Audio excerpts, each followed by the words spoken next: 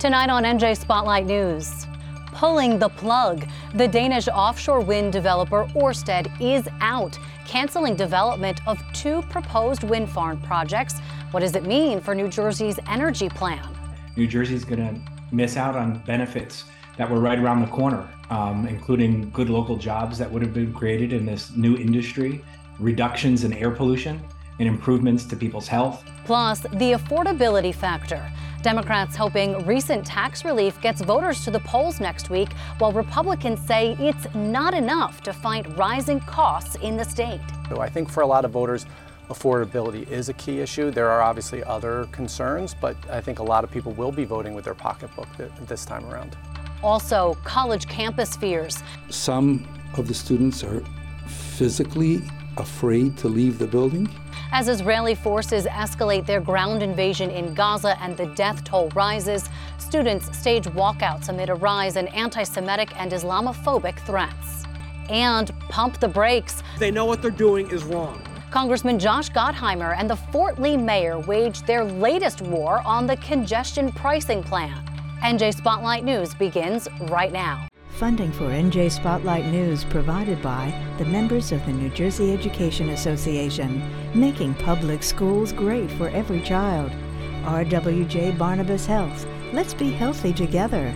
And Orsted, committed to the creation of a new long-term, sustainable, clean energy future for New Jersey.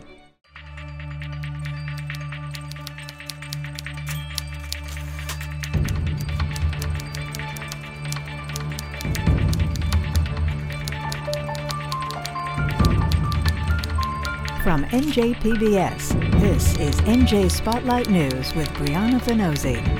Good evening and thanks for joining us this Wednesday night. I'm Brianna Venozzi. Offshore wind isn't dead, but 2 of New Jersey's major offshore wind projects are. Danish developer Orsted is scrapping plans to build wind farms off the coast of the Jersey Shore. In a stunning announcement Tuesday night, the developer blamed supply chain costs and rising interest rates, delivering a considerable blow to the Murphy administration's efforts to cut greenhouse gas emissions and make New Jersey a hub for offshore wind energy in the U.S. The decision comes just 4 months after the governor signed a law giving Orsted $1 billion in tax credits to keep the projects afloat, and throws a last-minute curveball into the elections, which are less than a week out and will see all 120 members of the Democratic-controlled legislature on the ballot. As senior political correspondent David Cruz reports, offshore wind has become a controversial topic for both Republicans and Democrats, who are likely to use this announcement to galvanize their base. That giant sucking sound you heard was the wind literally going out of the sails of New Jersey's clean energy economy.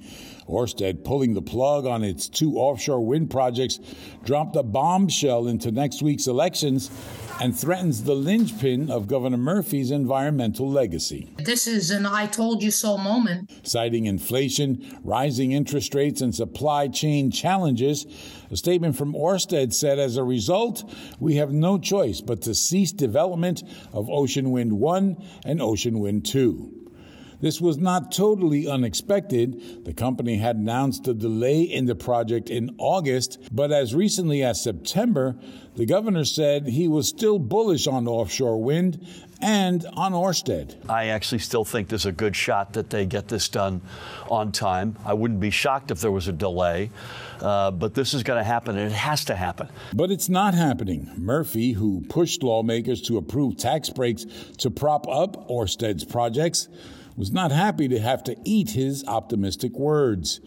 Today's decision by Orsted to abandon its commitment to New Jersey is outrageous and calls into question the company's credibility and competence, he said in a statement today, adding that the state will actively pursue legal options to collect a $300 million guarantee from the company. So what does happen next? The first impact could be felt next week at the polls. Republicans were against the project all along, calling it a nightmare for the shore and blaming it for the death of whales and dolphins, despite dubious evidence. Today, they were ready to spike the football and were adding questions. Just when did the governor learn that Orsted was pulling out? And when did my colleagues on the Democratic side of the aisle in leadership learn that Orsted was pulling out? And I'm wondering if they were trying to keep this quiet until after the election. Democrats like Vin Gopal in Monmouth County, stuck between the rock and the hard place of this issue, reiterated that he was a no on tax breaks. He says he wants the Attorney General to sue Orsted too. The administration backed a bad deal, he said. Well, it's not a good look for them. The bill was a bad bill. It's a bad look for them. And we can't rush into things like this, and we can't let corporations hijack us. That's why I voted against the bill. That's why I wish more people would have voted against it. It'll only pass by a single vote. It should teach a very valuable lesson to the state of New Jersey for doing businesses with companies like Orsted in the future. And the losers? New Jersey's going to miss out on benefits that were right around the corner, including good local jobs that would have been created in this new industry, reductions in air pollution, and improvements to people's health, reduction in asthma and cancer rates, as well as economic and energy security provided by the homegrown energy off our shore. Orsted's decision doesn't mean that offshore wind is dead. The Murphy administration says there's lots of interest in similar projects out to bid right now, with the economics of wind projects at least now more certain. Taxpayers didn't lose a dollar, and with $300 million still out there to collect, it's not a total loss. It just feels like one. I'm David Cruz, NJ Spotlight News. The final countdown is on with just 6 days to go before the general election in New Jersey, and preliminary numbers show more residents are taking advantage of the increased early voting options this year. According to the State Division of Elections, more than 352,000 people cast vote-by-mail ballots as of yesterday, and another 46,000 people turned out in the first 4 days of early in-person voting, with more voters leaning Democratic. But both parties agree affordability is a key factor driving voters to the polls this year, yet they have very different ideas on how to tackle it. Tonight, we continue looking at issues dominating November 7th's races. For more on that, I'm joined by our budget and finance writer, John Reitmeyer. So, John, Democrats and Republicans both say they're very committed to finding solutions to the affordability issue, but what do they see as the main component of it? Because they're not necessarily in line when it comes to that. Yeah, I think that's actually a good way to frame it, because I think when it comes to the Democrats, who are in the majority right now in both houses of the legislature, they've done a lot of things, whether it's increasing funding for property tax relief programs or doing things like an expanded child tax credit that can actually cost the state money in the long run. The state spends money on property tax relief benefits and collects less revenue when it provides tax breaks for different things. What the Republicans have tried to draw attention to is this overall increase in spending that's occurred at the state level under our Democratic legislature and with a Democratic governor in office, and tried to make the connection that when you see things in your life like inflation, or rising interest rates, that those types of things all sort of connect back to the government spending a lot of money, and in this case they're complaining about the state government spending a lot of money. So I do think that's a good way to frame it, whether you're receiving tax credits or tax relief rebates or things like that versus just less spending in general. Okay, so because you mentioned it, the tax rebates, let's talk about the Anchor program, which Democrats rolled out, and a second check was issued just recently. Some folks maybe even still seeing that money trickle in. How does that play into this? Because Democrats' argument is this is direct money into your wallet, so not necessarily taken off of your property tax bill like we've seen in programs of the past, but cash in hand. Yeah, and I think this election will be a great test for sort of this approach. Again, Republicans have drawn attention to, we had yet another year-over-year increase in the average New Jersey property tax bill last year, and it's now a record high. It has been for the last few years. So Republicans like to draw attention to the fact that those types of costs have been rising during this period of Democratic control, whereas the Democrats have really ramped up spending on these relief programs.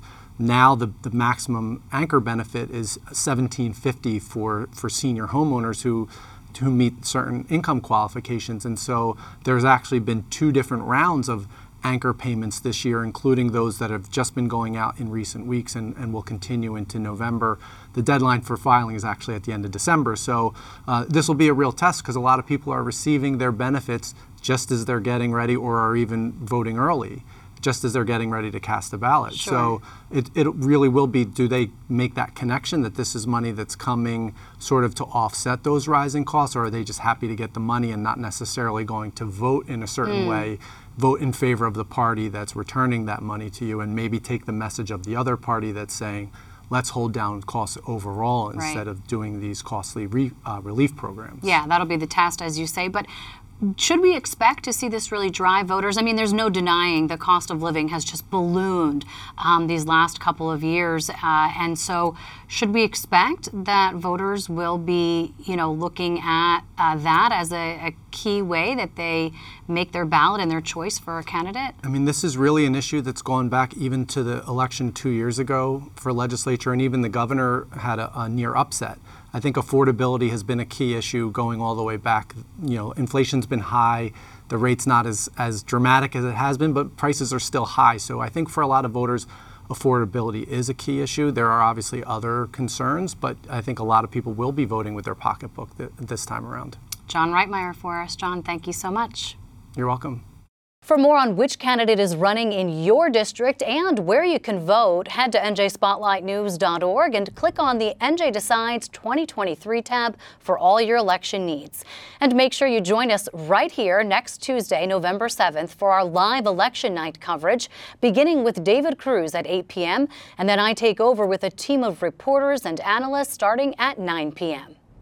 2 decades after resigning from office, former Governor Jim McGreevey is looking to make a political comeback.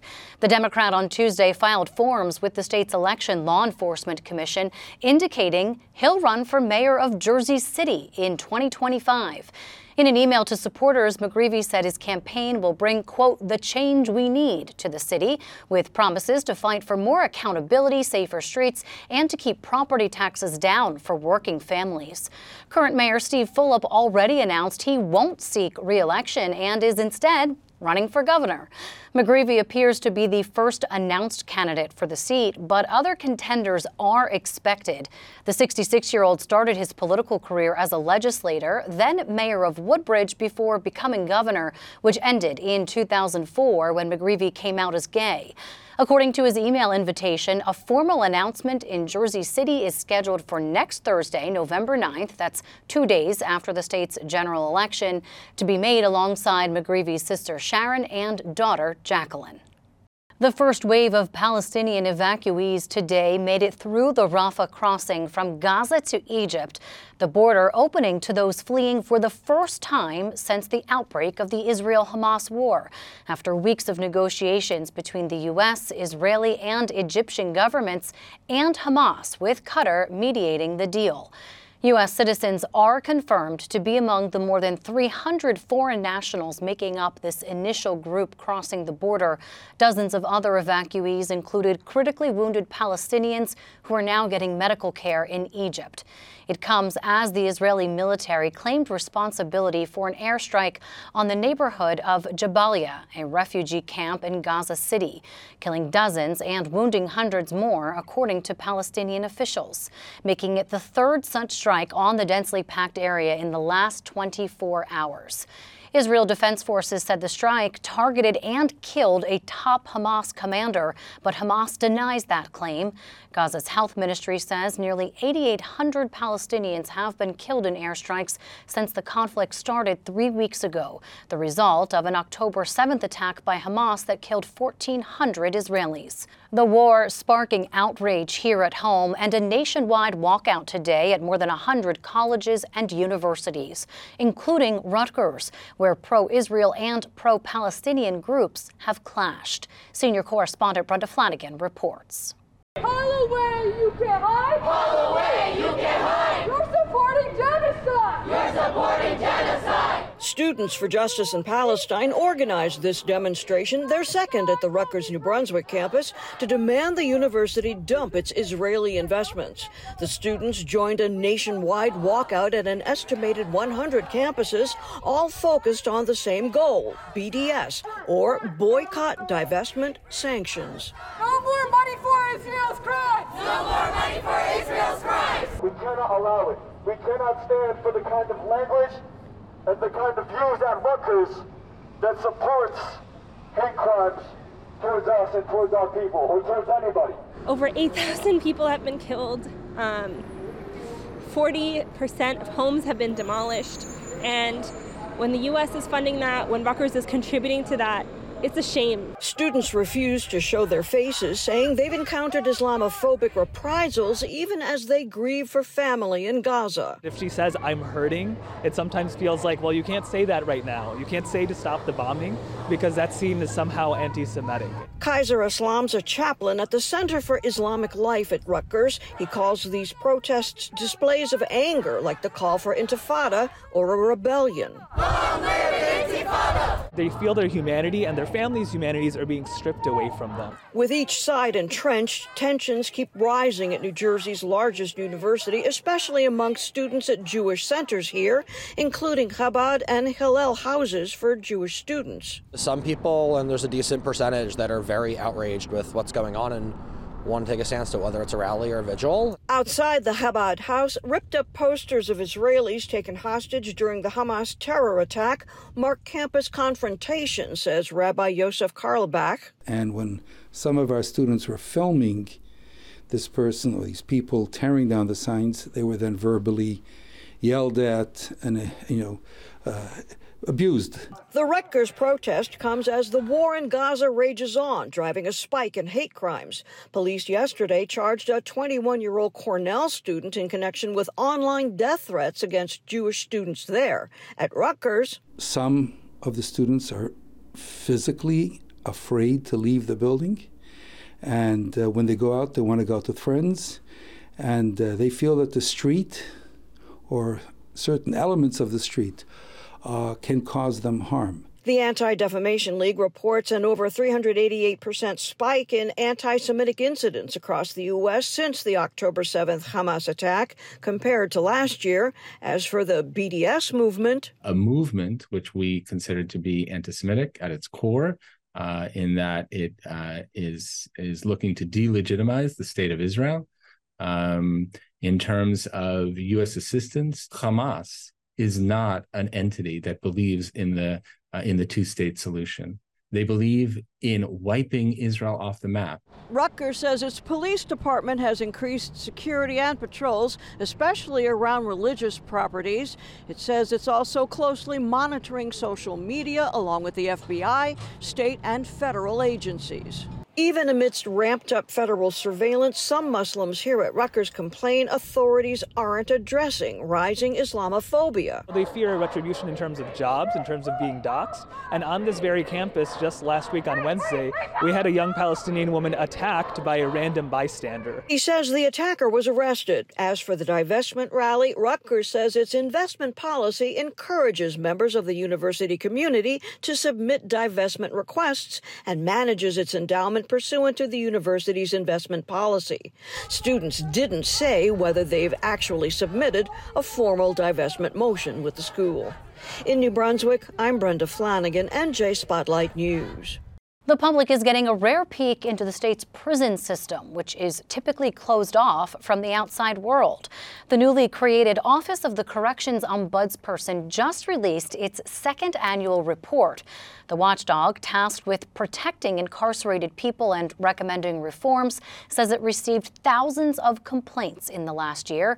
As senior correspondent Joanna Gagas reports, the problems are largely unchanged from complaints received previously. Why are there so many grievances, right? Why are there 10,000 a year?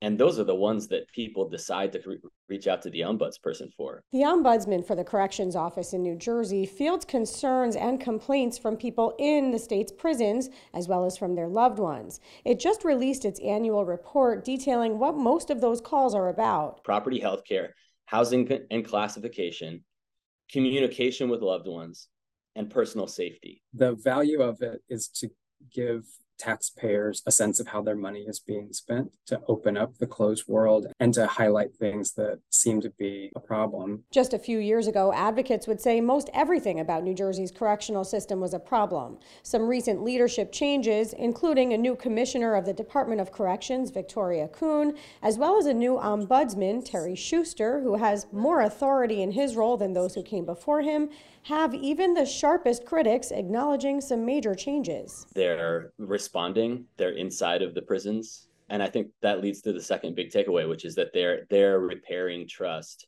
in the public and in the people in the facilities. They say detailed reports like this help everyone understand where improvements still need to be made.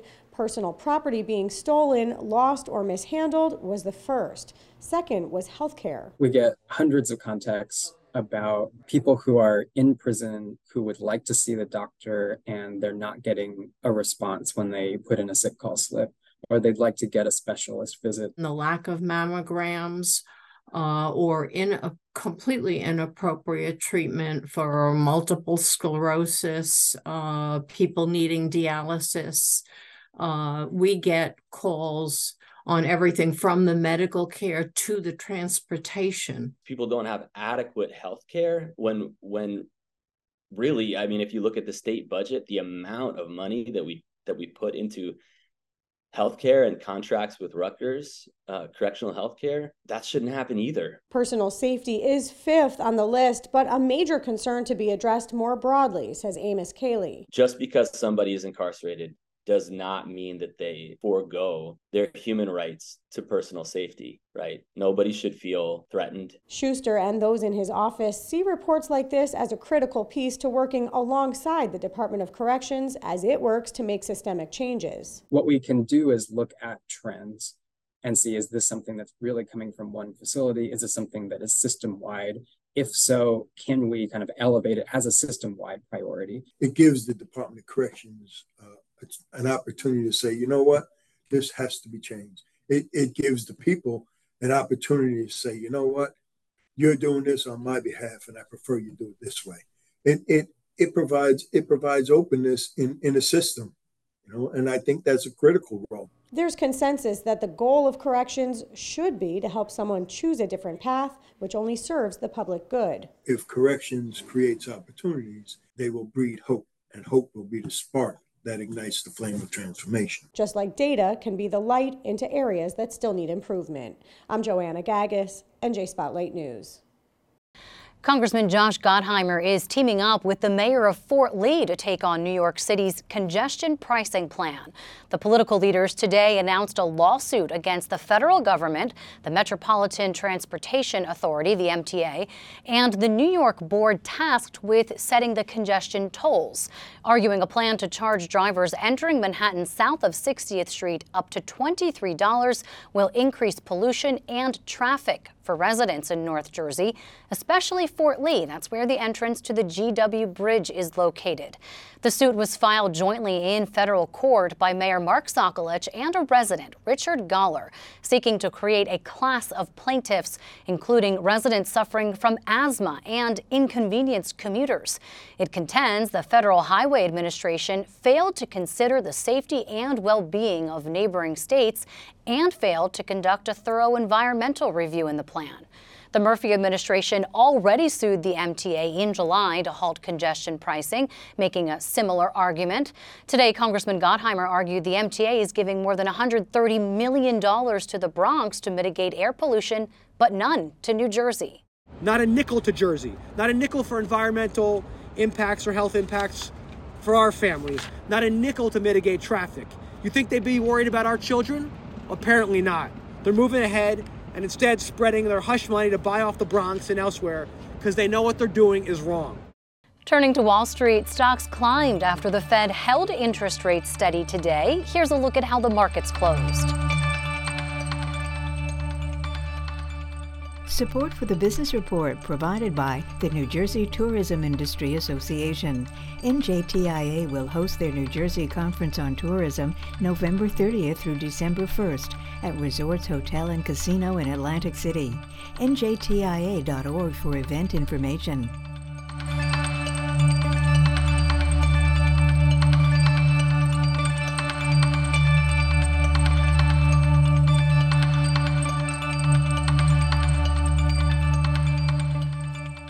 And that's going to do it for us tonight. But make sure to tune in tomorrow night for Chatbox with David Cruz and the Fall Election Showdown. David hosts a political panel with GOP strategist Chris Russell and New Jersey State Democratic Committee Chairman Leroy Jones about what's at stake in next week's legislative elections and the issues expected to sway voters as they head to the polls. That's tomorrow night at 6 p.m. on the NJ Spotlight News YouTube channel. I'm Brianna Venozzi for the entire NJ Spotlight News team. Thanks for being with us. We'll see you right back here tomorrow night.